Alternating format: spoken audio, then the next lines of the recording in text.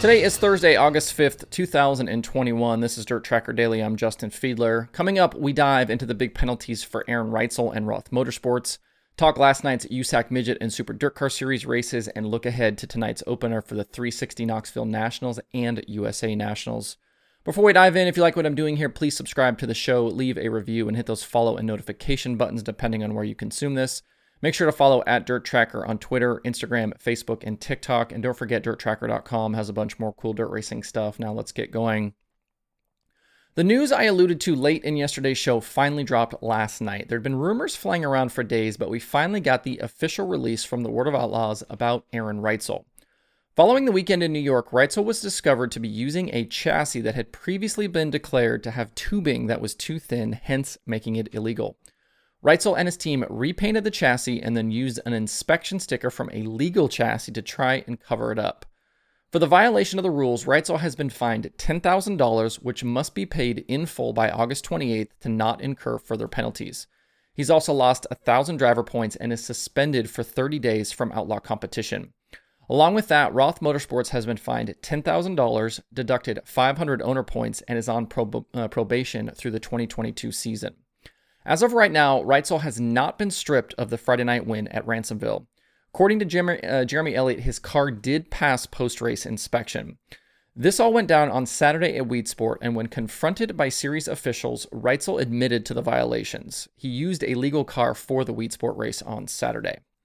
So with all that said, there's a lot to unpack here. First, with Reutzel unable to race, Roth is moving forward this weekend at Pevely with Parker Price Miller in the car. We don't know going forward who will race it, as PPM is committed to Guy Forbrook for the Knoxville Nationals. There are a lot of rumors flying around about Reutzel's future with the team. I've seen a lot of comments wondering why it's just Reutzel suspended and not Roth as a whole, but it's important to understand here how the team is set up. When Reutzel joined Roth in the offseason, he wanted things his way. He wanted to choose his own crew and run chassis and engines that he likes. So in essence, this is Reutzel's team with a Roth paint job and Roth backing. I'd say it's nearly certain that Dennis Roth and Todd Ventura didn't know anything about these violations. I think that's also probably a big reason why it's PPM this weekend, because he has his own equipment. They can sticker PPM's car up like the 83 and move forward quickly. As for the history of this particular car, XXX tweeted out the chassis was built in 2011 and was legal and has been passed outlaw inspection 5 times since. Word is this car was teched earlier in the season at Knoxville and was found to be illegal. On the TJ Slideways podcast last night, Jeremy Elliott kind of made it seem like the outlaw officials swept that under the rug, but the information I got is that Reutzel did have to use a spare car that night. And that's usually the process here. Tech official Tom Devitt comes around and checks cars, and if they're found to be illegal, drivers aren't allowed to use them. It's that simple. And there aren't any further penalties. Oftentimes, teams attempt to run cars without even knowing they are illegal. Sometimes through the repair and maintenance processes, chassis can lose thickness. In this case with Reutzel, the tubing thickness is almost secondary to the situation though. The bigger problem is that Reutzel knew the car wasn't legal and tried to circumvent the system to race it anyway. Why he did that, I don't know. Reutzel hasn't spoken publicly about this just yet. There doesn't seem to be consensus on if thinner tubing is really a competitive advantage here. I've heard weight savings and a chassis that flexes more could be beneficial, but whether those are big enough advantages, I don't know. It's also possible, and this is just simply speculation on my part, that Reutzel was using the car because of the supply chain issues plaguing everyone right now in motorsports and across the globe. The car manufacturers have struggled just like Hoosier and the engine builders. He may have decided to race the car because he needed it in rotation in case something happened and he crashed another car. Again, I don't know that for sure, but I'm just thinking out loud here. I know that many in the sprint car community were unhappy this week, especially that the process took so long and it was Wednesday before penalties were announced.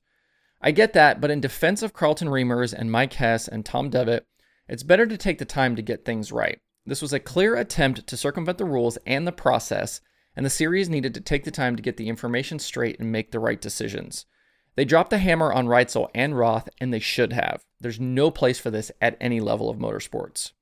Going forward, even if Reutzel somehow keeps the ride, this will have a big impact on the season.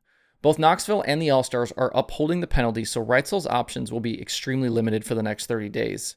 He's missing out on big money shows at Pevely and Knoxville, plus races at River Cities, Red River Valley, Huset's, I-80, and Black Hills. He wouldn't be eligible to race again until Skagit in early September. The loss of 1,000 points will put him behind James McFadden in the standings, and J-Mac continuing to race for the next month will separate the two even further for Rookie of the Year. What was going to be an easy win for Reitzel is now gone for that award. So massive points losses in the standings, the fine, a big hit to prize money, and probably merchandise sales are all going to stack up here for Reitzel. For those of you that don't think the penalties were harsh enough, consider all of the fallout from this. There are still more rumors flying around about the races last weekend and what could potentially happen in the coming days, so we'll just have to wait and see what plays out. As a general rule for me in this show, I'm not super interested in talking about unsubstantiated rumors or breaking news. There are plenty of other places to find those things, and I don't like the slippery slope that can come from all of that. All in all, it's an unfortunate situation that Reitzel and his actions created. He's going to pay a hefty price, and hopefully this will deter others from doing this again in the future. Drop me a comment below or on social and let me know your thoughts on the situation. Moving on to some racing last night, Eastern Midget Week continued last night for the USAC National Midgets at Action Track USA in Pennsylvania. As usual, the track put on another fantastic night of racing. In the night's feature, things got heated right on lap 1. Emerson Axsom went fourth to the lead on the opening lap around Buddy Kofoid, Thomas Meseraull, and Dazen Pursley. Out of turn 4 with T-Mez to his inside, Axsom carried the front wheels trying to get a big run off, which caused his car to move to the left in a big hurry.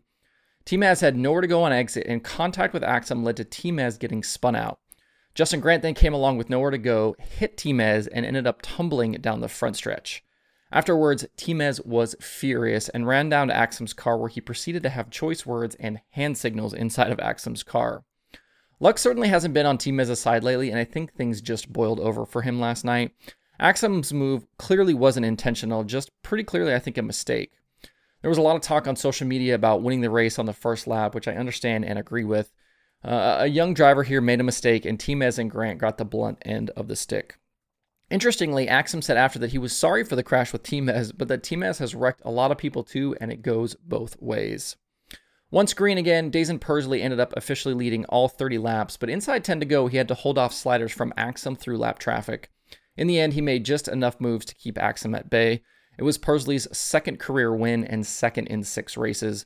Behind him, Axsom was second, Buddy Kofoid third, Hayden Williams fourth, and Chris Windom was fifth. The point standings remain tight, with Windom 18 back of Kofoid and Axsom 41 back. I didn't realize this until last night, but apparently Buddy is injured. He has a broken wrist and a broken foot from a pavement late model crash at Elko Speedway in Minnesota back on July 24th. It cannot be easy to drive a midget like that, and it's probably amazing that he's finished 10th and 3rd so far this week. These injuries come at a pivotal time in the season. It'll be interesting to see if he can keep Windom and Axsom behind him. Even though he might not be super popular right now, Emerson Axsom has been on fire. He's now finished 4th or better in 9 of his past 10 starts, and his average finish over the last 5 races is a series best 2.2. Eastern Midget Week continues tonight at Bridgeport. You can watch live on Flow Racing. Super Dakar Series was at Land of Legends Raceway in Canandaigua, New York last night for twin 60-lap features. This was the first of it was the continuation of the previously postponed Liberty 100, and at the end it was Peter Britton celebrating an emotional win. He slipped by Tim Fuller following a lap 8 restart and was never challenged out front again. It was only his second career series win and first since 2017. He began running Canandaigua weekly this season. Behind him, Eric Rudolph finished second, Tim Fuller third, Jimmy Phelps fourth, and Jack Lehner was fifth. In the night's second 60-lapper, we had a big crash right at the start when Larry White got spun around on the front stretch. It also collected Daniel Johnson, Jordan McCready, and Justin Wright. Cars got turned over. It was a whole big mess. Everyone was okay, though. Later, Stuart Friesen rolled the bottom by leader Mike Mahaney on lap 13 and drove away to the win. It was Friesen's first win at Canandaigua since 2005 and his 5th win of the season. Fuller, Mahaney, Rudolph, and Matt Shepard completed the top 5. Friesen maintains the series points lead over Shepard, with Orange County Fair Speedway coming up next Thursday, August 12th. Tonight is the opening night of the USA Nationals at Cedar Lake for the World of Outlaws Late Model Series. The Thursday schedule includes a complete standard World of Outlaws show with USRA limited late models also on the card. Tomorrow is heat races and the dash, which sets up Saturday night's 50,000 to win 100 lapper. There are obviously plenty of storylines to follow this weekend, including the World of Outlaws points fight and who can pick up another late model crown jewel win. The USA Nationals in 2020 was all Brandon Overton. He led all 30 laps of the prelim feature and 57 of the 100 to bag the $50,000 on Saturday. Brandon Shepard, Ashton Winger, Chris Madden, and Jonathan Davenport all also have wins at Cedar Lake in recent seasons. This was also the race last year that Tyler Erb flipped around backwards on the track to go after Bobby Pierce under a caution, which subsequently led to his suspension from DIRTcar and Outlaw sanctioned events. Looking at some drivers to watch tonight, I definitely keep an eye on Davenport, Madden, Shepard, and Overton. Ricky Weiss also has some good past runs at Cedar Lake. The DIRTracker.com analytics prediction formula heavily favors Davenport tonight.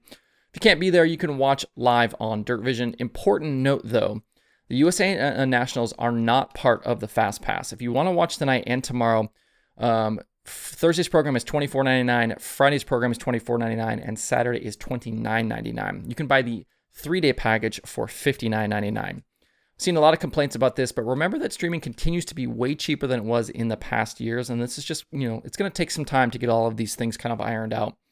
It's my understanding, too, that keeping this event pay-per-view is a track decision, so keep that in mind as well. Also getting underway tonight is the 360 Knoxville Nationals. Tonight and tomorrow are prelim programs setting up Saturday's big show that pays $15,000 to the winner. At last count, we're somewhere near 93 entries for the week, and the list of drivers is absolutely stout.